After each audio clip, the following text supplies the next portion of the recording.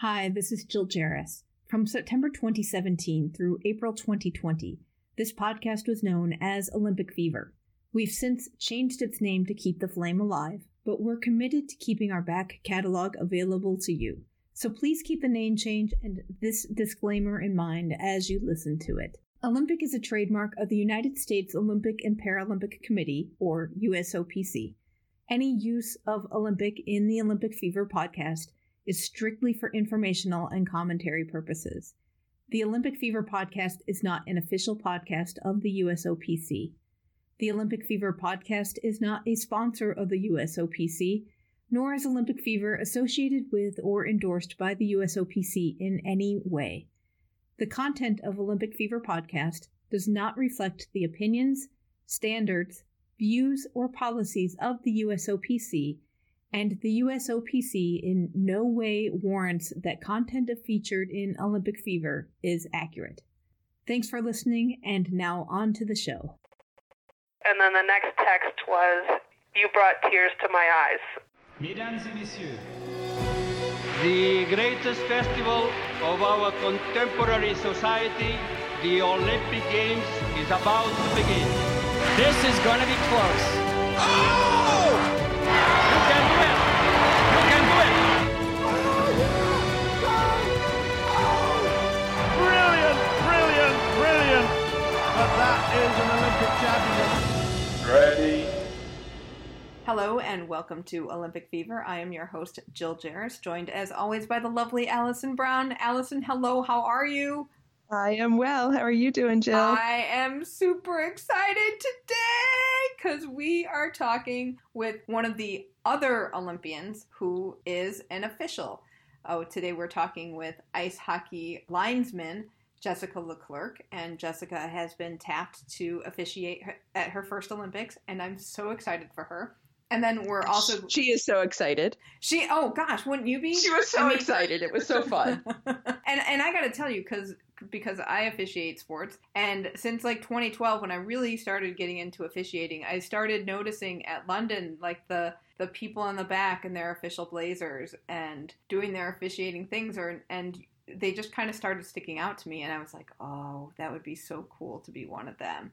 You started fangirling on the refs. Right, yeah. So I am really happy we were able to talk to a ref, and she's got some interesting stuff to say, so that's going to be a great interview. And we're also talking with ice hockey forward Brianna Decker, who's on the women's national team. She was also on the team in 2014 when they got a silver medal. So I talked with her at Team USA Winterfest back with the 100 Days Out celebration. So that will be good. I know ice hockey seems like pretty straightforward game. It's popular, at least in our part of the world. And especially popular where we live in this part of America. But yes. If you're not familiar with hockey, it's a 6-on-6 sport played on ice. One of those people is your goalie, and your goal is goals. Yeah, the object of the game is to get a puck in the opposing team's goal, and the one with the most goals wins. It's played at 3 20-minute periods, and it's a fast sport. There can be some body checking, and it's really exciting to watch. In the Olympics, though, no fighting. So that's something that we see in the professional leagues around here. And even some of the kids' leagues. Yeah, sadly. But Olympic hockey does not have any fighting. There are a couple of things that a linesman really looks at. One is offsides, and that is when there's on a hockey rink, there's like a center line that's red and then a blue line that's partway down on either side of the half. That's the border of the offensive zone. So if a team is attacking and they're trying to get to the puck to that side of the ice, they can't cross that blue line until the puck crosses first. So if somebody is in there before the puck goes, then there are offsides, and that gets called. Likewise, very different from offsides in, say, football. Yes. Even though it's the same term, it has a very different meaning. So don't get confused. Well, American football. Yes, American football. Clarify. I know there's offsides in the other football as well, but I honestly couldn't tell you what that is off the top of my head. But and then if the puck gets out of your offensive zone, everybody's got to get back on the other side and then have an onside attack again. So that's one of the things to look for. Another call that a linesman makes is icing, and icing is an infraction that occurs when the player shoots the puck across both the center line and the blue line and the other red line. It goes basically from one side of the rink to the other without getting touched. Sounds tasty, but isn't. No, it's not. Not good. There's some exceptions to that rule, but basically you can't shoot the puck all the way out to clear it out. But anyway, awful conversations. Two chicks. I like watching hockey. I'm really bad talking about it. I have to agree with you. I do like watching hockey. I don't know the ins and outs. I know the very basics. Right. And I've seen hockey live, which is so much fun and so much faster than what it looks like on TV. Oh, yeah. It's amazing how fast they move. They skate so fast. Even at, the high school and college level, they are amazing skaters. So that's one thing that does make it fun to watch. And at the Olympics, it's a tournament-style play, so there's a little qualification pool, and you get out of that, and you go into the medal rounds. But for more on the sport, we'll get the experts in. So here's Jessica and Brianna. I am going over to officiate the Olympics as a linesman. I'm licensed as a linesman, and so I was chosen to be a linesman in the Olympic Games. So each of us is licensed as either a referee or as a linesman internationally. So there are a total of 19 officials going over. 9 of us are linesmen and 10 are referees. Okay. What's the official language that you all could do it in English? English, yep. It is. Yep. Which is good for us. Have you ever officiated in another language? No, but I have worked with officials who English is not their first language, and also been on the ice and had to try to communicate with coaches and players who don't speak English at all or very, very little, which, because it's a sort of a universal rule book and a universal signals that we use, and the rules are consistent, whether you're playing here in the U.S. or, overseas, we use the same IIHF rule book. So in terms of trying to interpret and having those conversations, it's not as difficult as you would think, because oftentimes it's the nonverbal language and where you are, and even communicating with, another linesman whose English is not so good, you're able to sort of get to where you need to go to be able to officiate together. Can you tell us a little bit about the licensing process that you've had to go through? Yep. So here in the U.S., and it's different everywhere, but in the U.S., we go through USA Hockey, which is our national governing body of hockey here in the U.S. And so you apply and get invited to attend training camps in the summertime, and you essentially work your way up the ladder, going to these camps, working national tournaments, and getting recommended. One of the last highest camp that we have here in the U.S. is called the Elite Experience.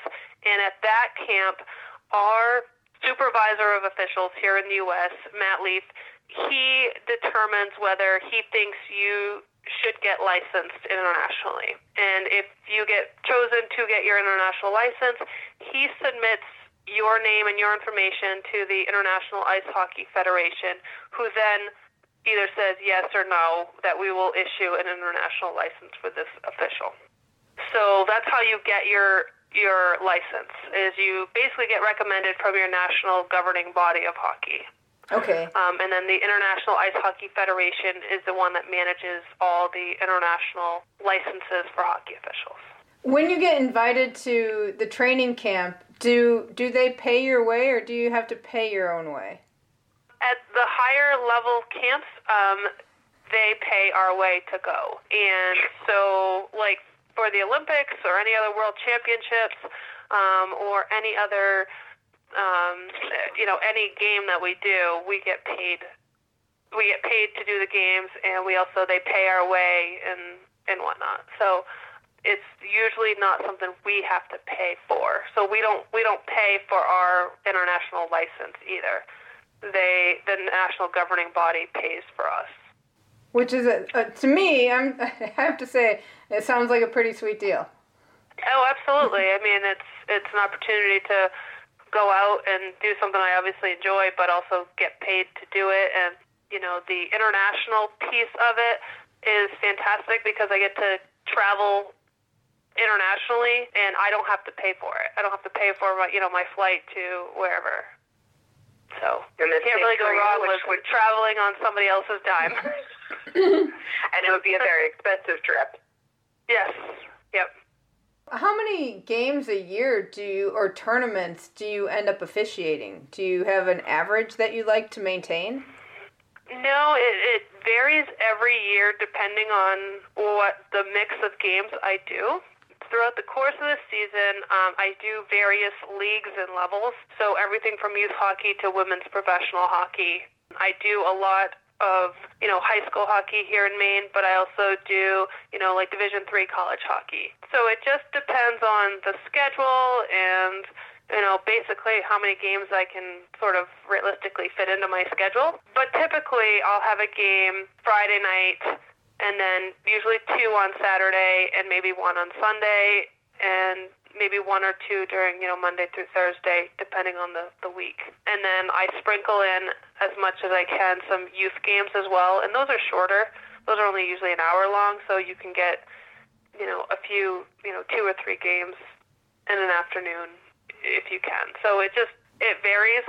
The season starts essentially at the beginning of November is really when most of the college seasons are underway. Division I starts earlier, but November 1st is really when everybody is going and everyone's seasons are started, and it ends. My seasons have always ended the first week of April with the Youth USA Hockey National Tournament. So it's a long, drawn-out season of having anywhere from 4 to 6 games in a week. Some weeks are lighter, some weeks are heavier. It just depends on what games I get assigned and what the schedule is like, how much, if I have to travel, if I have to go to Massachusetts for a game, then I probably won't be available to do a game here in Maine on that day. So it's hard to say average because it changes every year in what it looks like. With that kind of schedule, what does do you have off-ice training? Do you have a regimen that you stick to be able to keep up with that? Yeah, I try really hard to continue. Obviously, in the off-season, it's really easy to train. And, this past summer, I was gearing up and preparing for the pre-Olympic training camp in Switzerland, where we had off-ice testing. So, my schedule this summer and routine of going to the gym and working out, eating healthy, getting enough sleep, all those things that all the athletes do, that's what my summer was like. Typically, it's not quite as strict, but I do keep a pretty good routine of, working out, eating healthy, getting enough rest, because it is a long season. It is very strenuous mentally and physically, but it's not my full-time job. So I do this in conjunction, and all the officials, other than if you're an NHL official, do this as a second or part-time job. So for me, the routine is really making sure that I'm taking care of me off the ice and making sure that I'm physically and mentally able to go every game. Have you dealt with injuries for yourself? Knock on wood, I have not. So I've been extremely lucky that I haven't had any injuries that have taken me off the ice for any period of time. A cold or flu, something minor, you're back at it. I've been extremely lucky, and I'm knocking on my desk right now because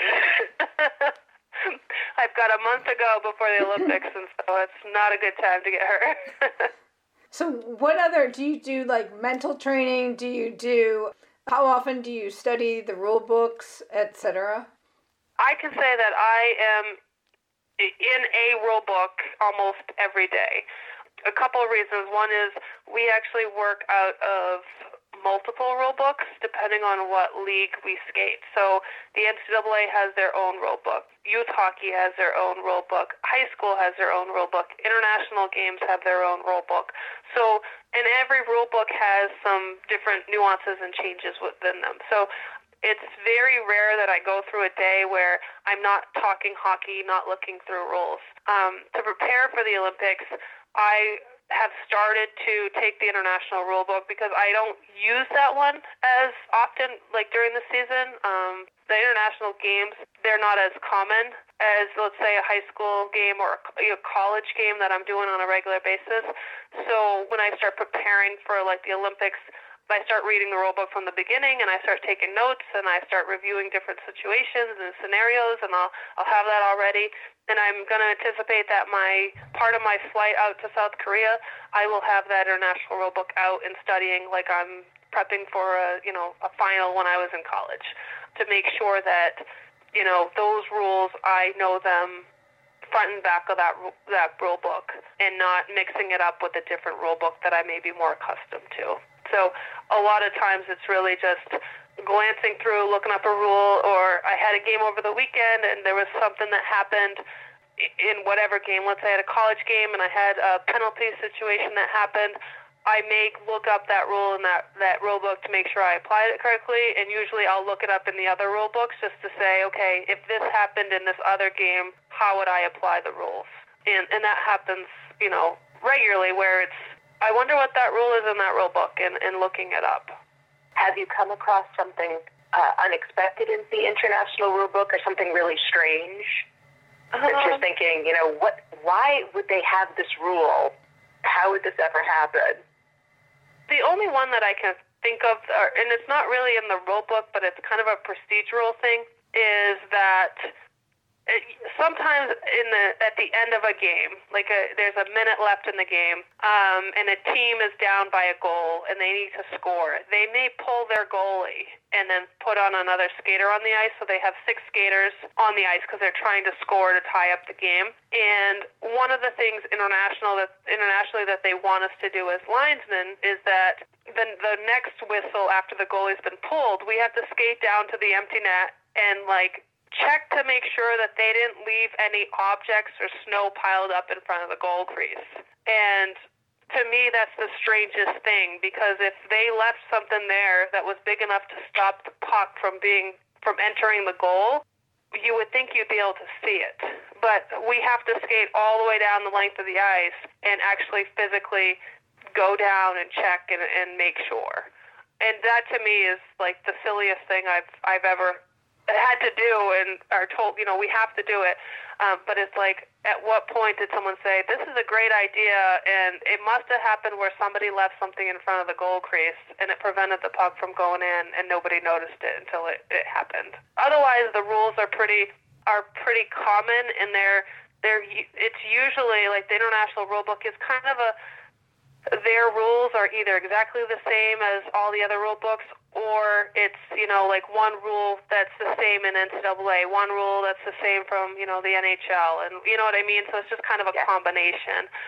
But that one procedural thing, the first time I was told by a supervisor in a game, oh, you need to go down and check the net. And I'm like, what do you mean check the net? Like, who's leaving something in front? Like, why would the goalie leave something there to begin with? It's a whole sports field. Yeah, I'm like, and if they put enough snow there or they leave their stick, don't you think we'd notice it from, not too far away? It's still to this day. I mean, I do it, and I do it very well, but it's just one of those things. So the Olympic selection really did it begin like last summer, or did it begin before that even? Before that. So being chosen to work as an official in the Olympic Games, a lot of people have asked me like, oh, did you apply? And I'm like, no, it's not really like a job posting where you would put your application in, but it's more of a culmination of many different things. My I would say my Olympic journey, we can call it that, it really started when I got licensed internationally. Once you get licensed, your goal is to then get invited to do an international tournament. And then from there, they evaluate you at the tournament. They put in recommendations. Is this the level you can do? Should you move up to the next level? Should you move down because it was too high? And then you kind of work your way up, essentially, that international tournament ladder. My journey started and has been extremely different than most officials in the sense that I was licensed, and then that same season I went to Buffalo and worked the U18 Women's World Championships. Now, the Women's 18 World Championships is the second highest level world championship on the women's side, and most officials don't start there. Most officials start doing what they call B-pool tournaments, which are essentially countries that are playing in a world championship that you had no idea they even had ice hockey. Some of these countries you may not even have heard of, and usually you work your way up from there, but you start there. For me, I got a call from our supervisor here, and he said, there was a linesman who was injured from Europe, and she cannot make the tournament in Buffalo. Can you make it? And for me, it was one of those that, I was told early on, if someone comes knocking and opens the door for you, you better be ready to kick it open. And so I was, made sure that I could go and went. And so my journey started with the U18 Women's World Championships. I did well enough for them to say, you know what, she's good at this level.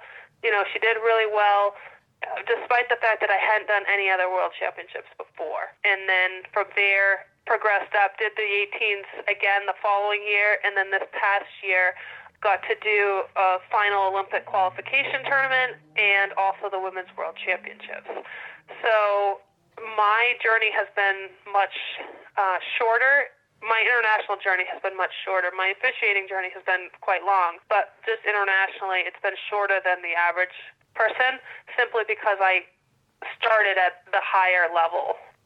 So it's kind of a culmination of that, and then getting invited to what they called the pre-Olympic training camp in Switzerland this summer. And they say it's not a tryout, but it's also it's a way for them to determine where were you amongst the group physically, have you been doing your training? But also we did a lot of team building things while we were there, and so they look at how do you interact with your teammates, how do you interact off of the ice and be a team member. So it's really I would say it's a job interview that's lasted years, but it really has been, because each step and each tournament and camp and interaction has played a part in being selected to do the Olympics. Now, at the Olympics, will you have a set group that you always officiate with, or will you all be rotated around? Most likely, we will be rotated around. We will arrive in South Korea pretty much the same day. I'm anticipating, we haven't gotten our flights yet, but anticipating arriving like on the 6th. And then on the 7th, we'll have what we call kind of our meeting, and they will go over just specific details about games and, where our locker room is, and anything from, our food situation out there, or if we need a trainer, just everything and anything. We'll have a pretty long meeting with our team. And then from there, they will probably give us that next day's game assignments. And so then each day we'll get our assignment for the following day. And there's a lot of different factors that go into who's doing what game and why, and that's something I will never figure out, why someone has a certain game and why somebody didn't get it, or you never know what other different things are going on. The only thing I know about my schedule is that I will not be doing the U.S. team. We're not allowed to officiate our own country. But otherwise, we have no idea how many games we're going to do, what games or what it looks like. The only thing we know is we're excluded from doing our own country. Do they give you feedback at all after a game? Oh yeah. We have a supervisor at each game who comes in the locker room after the game and gives us their verbal evaluation, and it's very specific. They will say, for example, at 12:52 of the second period, you called this. What did you see? And they will tell you, well, that wasn't the right call, or it was the right call, or whatever it is. And then after that, they will send you, typically that evening, they'll send you a written evaluation form, so basically a summary of what they gave you verbally, and that also has more of a, not necessarily numerical ranking, but it'll have like different, like skating, and then it'll give you a value. It'll either be good, outstanding, or needs work, and so it's more specific, so you get that written evaluation. If they happen to have video, they will send you video clips as well for you to look at. And then at the end of the tournament, and again, I'm assuming it's the same in the Olympics, but the World Championships, at the end of the tournament, on the last day, you meet with all of the supervisors that are there. And again, the World Championships, there's been anywhere from 4 to 6. And you meet with them, and they give you their sort of evaluation of the whole tournament and what their thoughts are, and how they think you did for the week.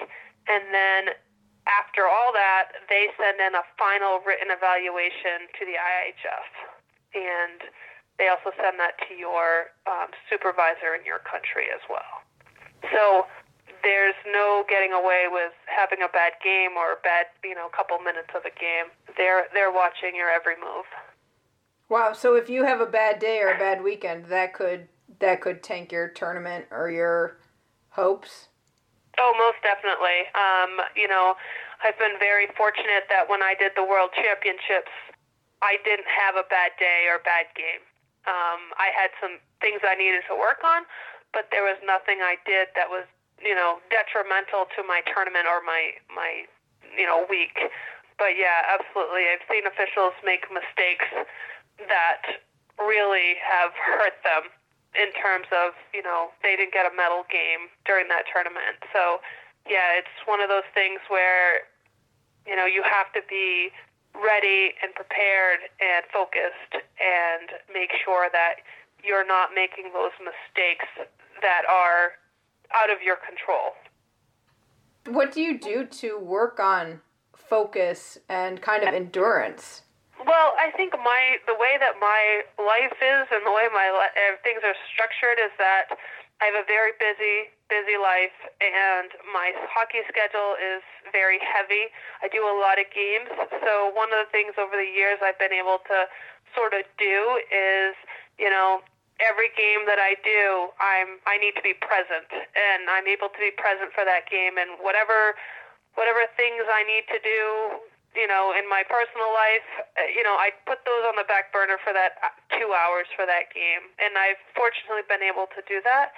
And the other piece too has to do a lot with, are you able to, if you had a bad game or you had a game that was extremely difficult, are you able to put that in your back pocket for the next game and have a clean slate? Or are you still thinking about, I screwed up that icing call last game and it cost the team, the game-winning goal? Or are you able to, process that, understand where the mistake is, and move on? And, fortunately, it's something that I've been able to do, and I think I've been able to learn how to do that because I do so many games. When you're moving up into talking about international hockey, and you hear like bad call ref, even though you made the right call, how do you deal with that, or what would you want people who are watching to know about what you do? Well, I think one of the biggest things is that we're human. We're just like everybody else. We're going to make mistakes. We're human beings, and it's part of the game. One of the things I tell the people around here sometimes is, if I was your daughter or your significant other or your sister or whoever that you are close to, but usually the daughter one is the one that they get. If I was your daughter, would you yell at me in that manner that you are right now? Or would you want somebody else to be yelling at me in that manner? And usually they're like, well, no. And it's like, well, if my dad was sitting right next to you, I think he would, take offense to what you're saying and what you're doing. Part of the reason, and, my mother always jokes around about this, is that I've been successful, is that she said that, I'm very stubborn. And, I started officiating when I was 12 years old with my dad, and I learned early on that if people were going to yell at me and whatever they're going to yell, that I need to try to figure out a way to not let it bother me and not let it get me down. And because I'm so stubborn in my personality, and to me, stubbornness is a good thing.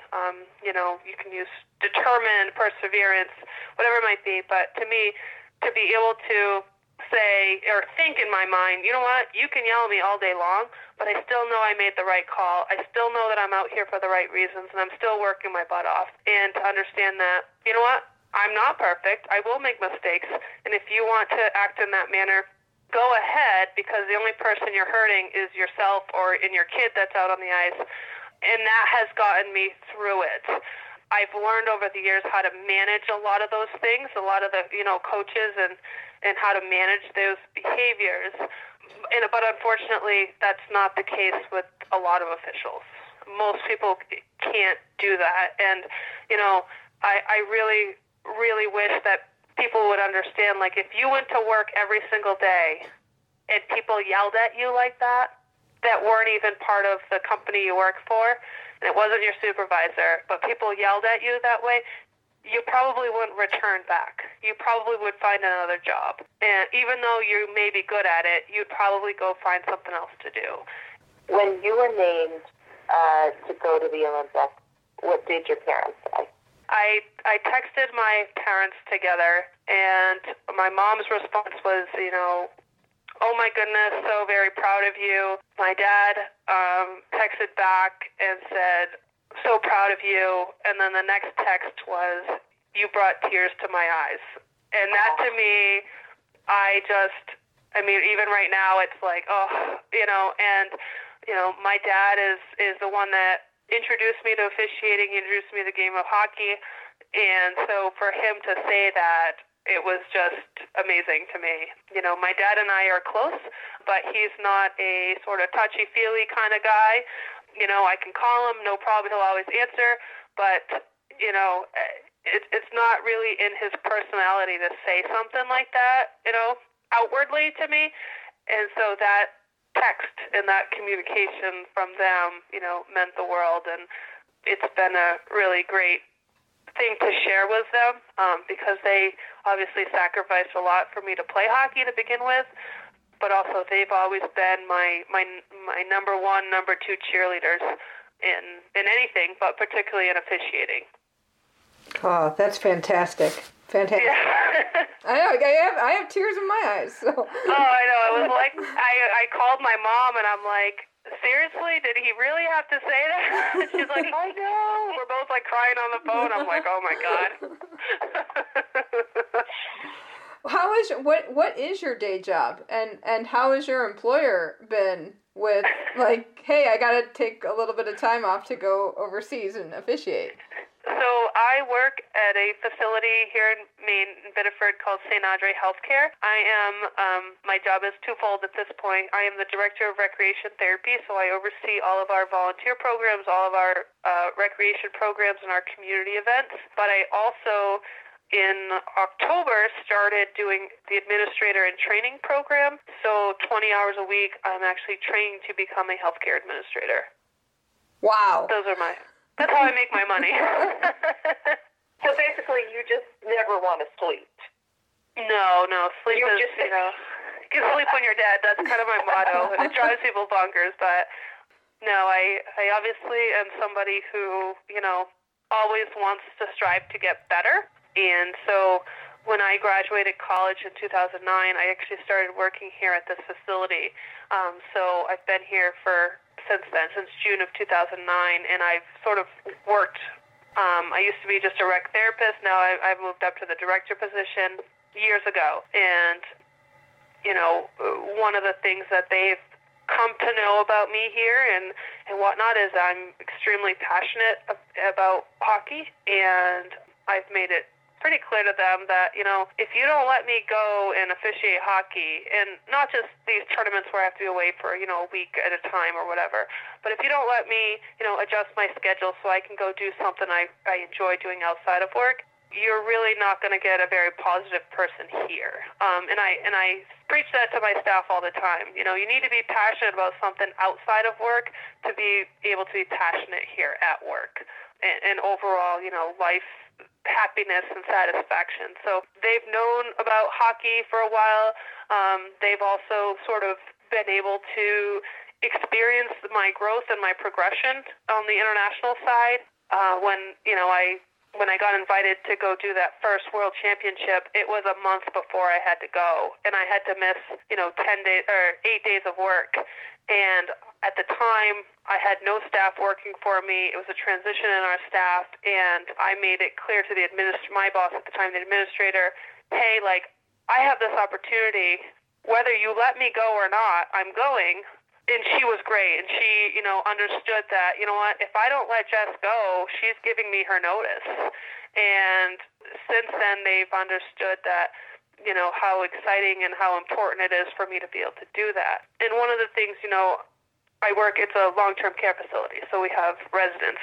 And so one of the greatest things that I've been able to do is share my experience with our residents here and be able to share, I went to Japan in February, and they all knew I was going to Japan, and they all heard about how long my flight was and what I got to do while I was there. And when I got back, I was able to share pictures of my experience there and what I did. And so for me to be able to share those experiences, not only with the residents but my coworkers, of something positive and something exciting, it is really great for us as a facility. We don't necessarily always have the happiest things that happen here. We're long-term care. People pass away regularly here, and it's hard work, and so it's always nice to have some positive energy and, experiences that we share. And so, again, I'm forever grateful that I've been able to, take the time off from work, and they've allowed me that flexibility to be able to do it and been so supportive in that sense. Oh, fantastic. So when you get to Pyeongchang, the hockey tournament is pretty much the entire Olympics. Correct. Yeah. I think the games start on the 8th, and they go until, I think, the gold medal game is on the 22nd. So we will be doing games pretty much the entire time. There are a few days in there that there are no games, so that'll be our days off, so we can enjoy some relaxing time. Well, very cool. Will you be able to go see other things, or you don't think you'll manage it? Well, they told us that our access will be limited to other events. If you think about the Olympics, they're selling tickets to all these events. So let's say I wanted to go see swimming, because that's in a stadium-like thing. They sell tickets. So if they have a sellout crowd, then there would be no places for us to go and sit. So I think that if our schedule allows us and there are events that may not be sellout crowds or sellout events, we may have potential access, but we won't know that until we get there. Obviously, what our schedule is like and what sort of access we may have. We were told that we would most likely be able to go watch the opening ceremonies of the Olympic Games.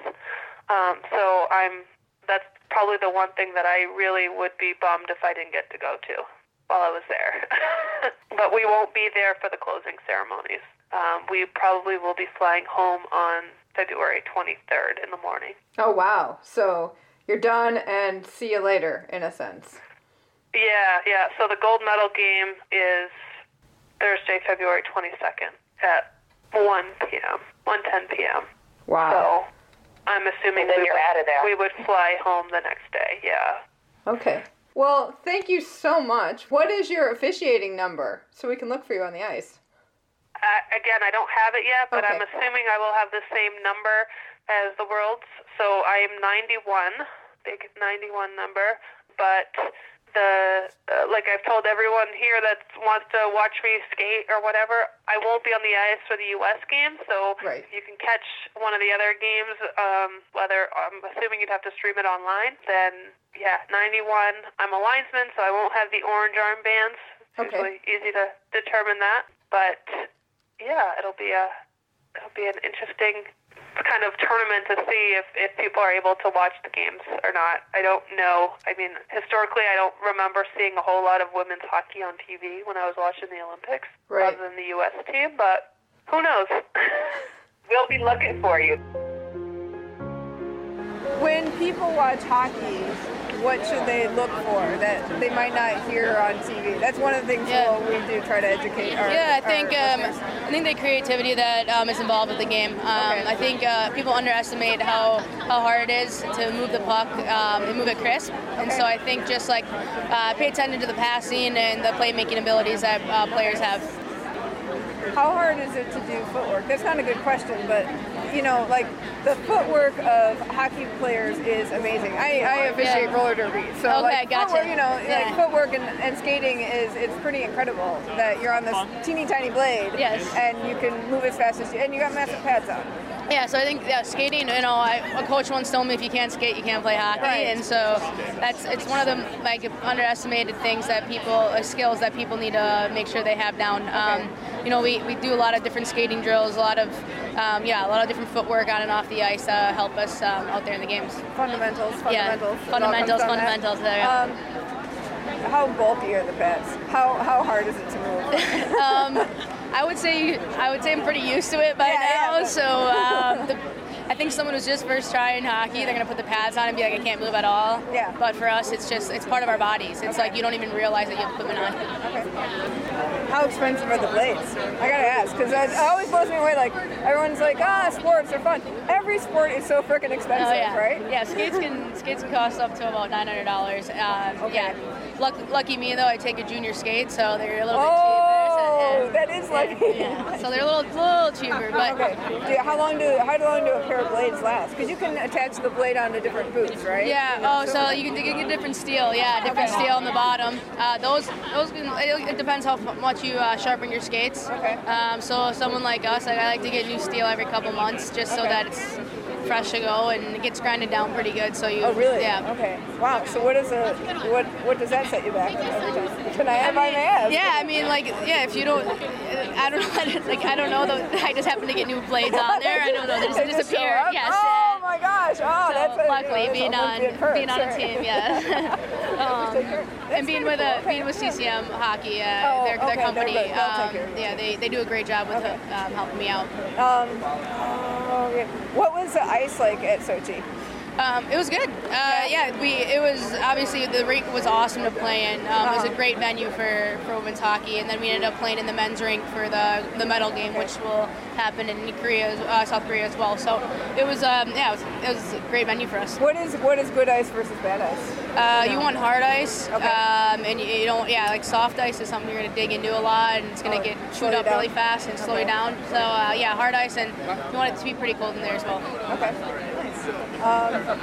Have you played in the Pyeongchang rink? I have not. None of us have actually. I don't think any of us have been over there.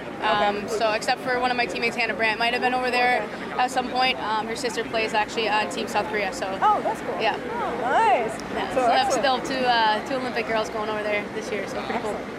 Cool. Well, thank you so Yes, much. I you're really welcome. appreciate it. Yeah, you're welcome. Thank you, Brianna and Jessica. Good luck to both of you at Pyeongchang. If you look at today's show picture, Brianna is modeling the new Team USA uniform. Yes, we got to see all the different shirts, different versions, jerseys, the different versions at the 100-day event. And the hockey players who modeled them look so excited to be doing that job. Yeah, I was joking before that it was like, Mom, I can't believe you made me get up and do this. But they were really sweet about it. But yeah, they did not want to be modeling a little center self-conscious. stage. Yeah, they looked a little self-conscious, but they'll look good on the ice. They will. They look really styling. Yeah. So, in other Olympic news, before we get to trivia, the North Korea and South Korea have been talking about working together for this games. They're going to walk out as a unified nation. They've just announced what flag they're walking under. So they have, this I think is really interesting. They're going to have a unification flag. So it's a white banner with a light blue, the shape of the peninsula, the Korean peninsula. The entire peninsula. Right. So it's got really no elements from either country's flag. And not the colors either. The blue is different than either blue that either side uses, which is nice. And speaking of women's hockey, they're going to have a unified Korean women's hockey team. It'll be interesting to see how that shakes out, not just in terms of competition, but also in terms of like how they team together and how they come together and what they're, what jersey are they wearing and all of that stuff. That'll be interesting. It'll be fun to watch that. Right, because with the Olympic athletes from Russia, there was a lot of discussion about what uniforms they would wear and how they're not allowed to wear anything that resembles the Russian flag. Right. Like they can't have the tricolor. No, but it'll be interesting to see how that looks for the games for Russia. Yeah, and a lot of the military and diplomatic experts that I've been hearing talk about it are very pleased with this in terms of a safety situation. They're saying having North Korea there is the best thing that could have happened in terms of safety and security on the peninsula during the games. And whether or not this peacefulness lasts beyond the games is unknown, but at least for those 2 weeks, that portion of the Olympic ideal will be in place. We can only hope. Yes, exactly. Some other news from the world of biathlon, Allison. Oh, I am crushed because the great Ole Einar Bjorndalen will not be going to his 7th Olympics. He unfortunately did not qualify this year. It's very sad. Very sad. Norwegian team, super talented, super deep, and unfortunately he's just not having a good year this year. So that will be sad to not have him there, but I tell you, the competition for biathlon is still going to be phenomenal to watch, so be sure to check it out. Now, moving on to trivia. Do you have a trivia question for me? I do have a trivia question, and I did go back to doing it about the sport we talked about. So women's hockey was introduced into the Olympics in 1998, and since then, Canada and the United States have medaled. Are you going to ask me about Torino 2006 when Sweden got the silver? Oh, okay. No. So Canada and the U.S. have medaled in every Olympics since then. Yes. 3 other countries have medaled. Oh, and that was actually going to be one of my possible questions. So Sweden, so you know the answer. Sweden is one, Finland is another, and did Russia get in there? No. Switzerland. Yes. Yeah, Finland's got 2, Sweden has 2, and Switzerland has 1. Okay. My question for you is, how many women's teams versus how many men's teams will be at the Olympics this year? Oh, now I'm going to sound really stupid because I have absolutely no idea. Ah, well, this is a preparation question. Okay. Get you prepared. How about 16 men's teams and 12 women's teams? Not too bad. Okay.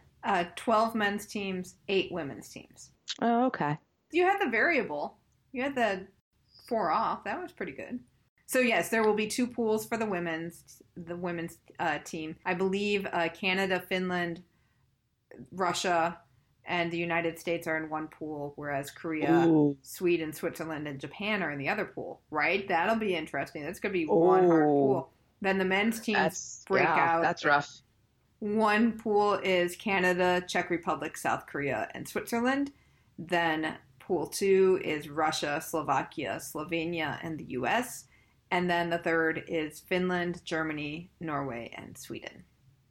And how many times are we going to screw up saying Slovakia and Slovenia? I don't know, but if you want to place your bets, you can email us. Yeah, I'm going to screw that up like 100 times. And now And how many times am I going to say Czechoslovakia instead of the Czech Republic? Right. I still do that. I feel so bad. I do. Well, now because of we're doing some Cold War review in my return to high school now as a parent versus a student. But I keep saying Czechoslovakia, and I'm like, no, but that country doesn't exist anymore. Interesting. Yeah. Well, that about wraps it up for this week's show. Next week, we're going to be back on the ice and talking more figure skating. We've got some great interviews that we've done, and we're really excited to bring those to you. If you'd like to get in touch with us, we love your emails, so drop us a line, info@olympfever.com.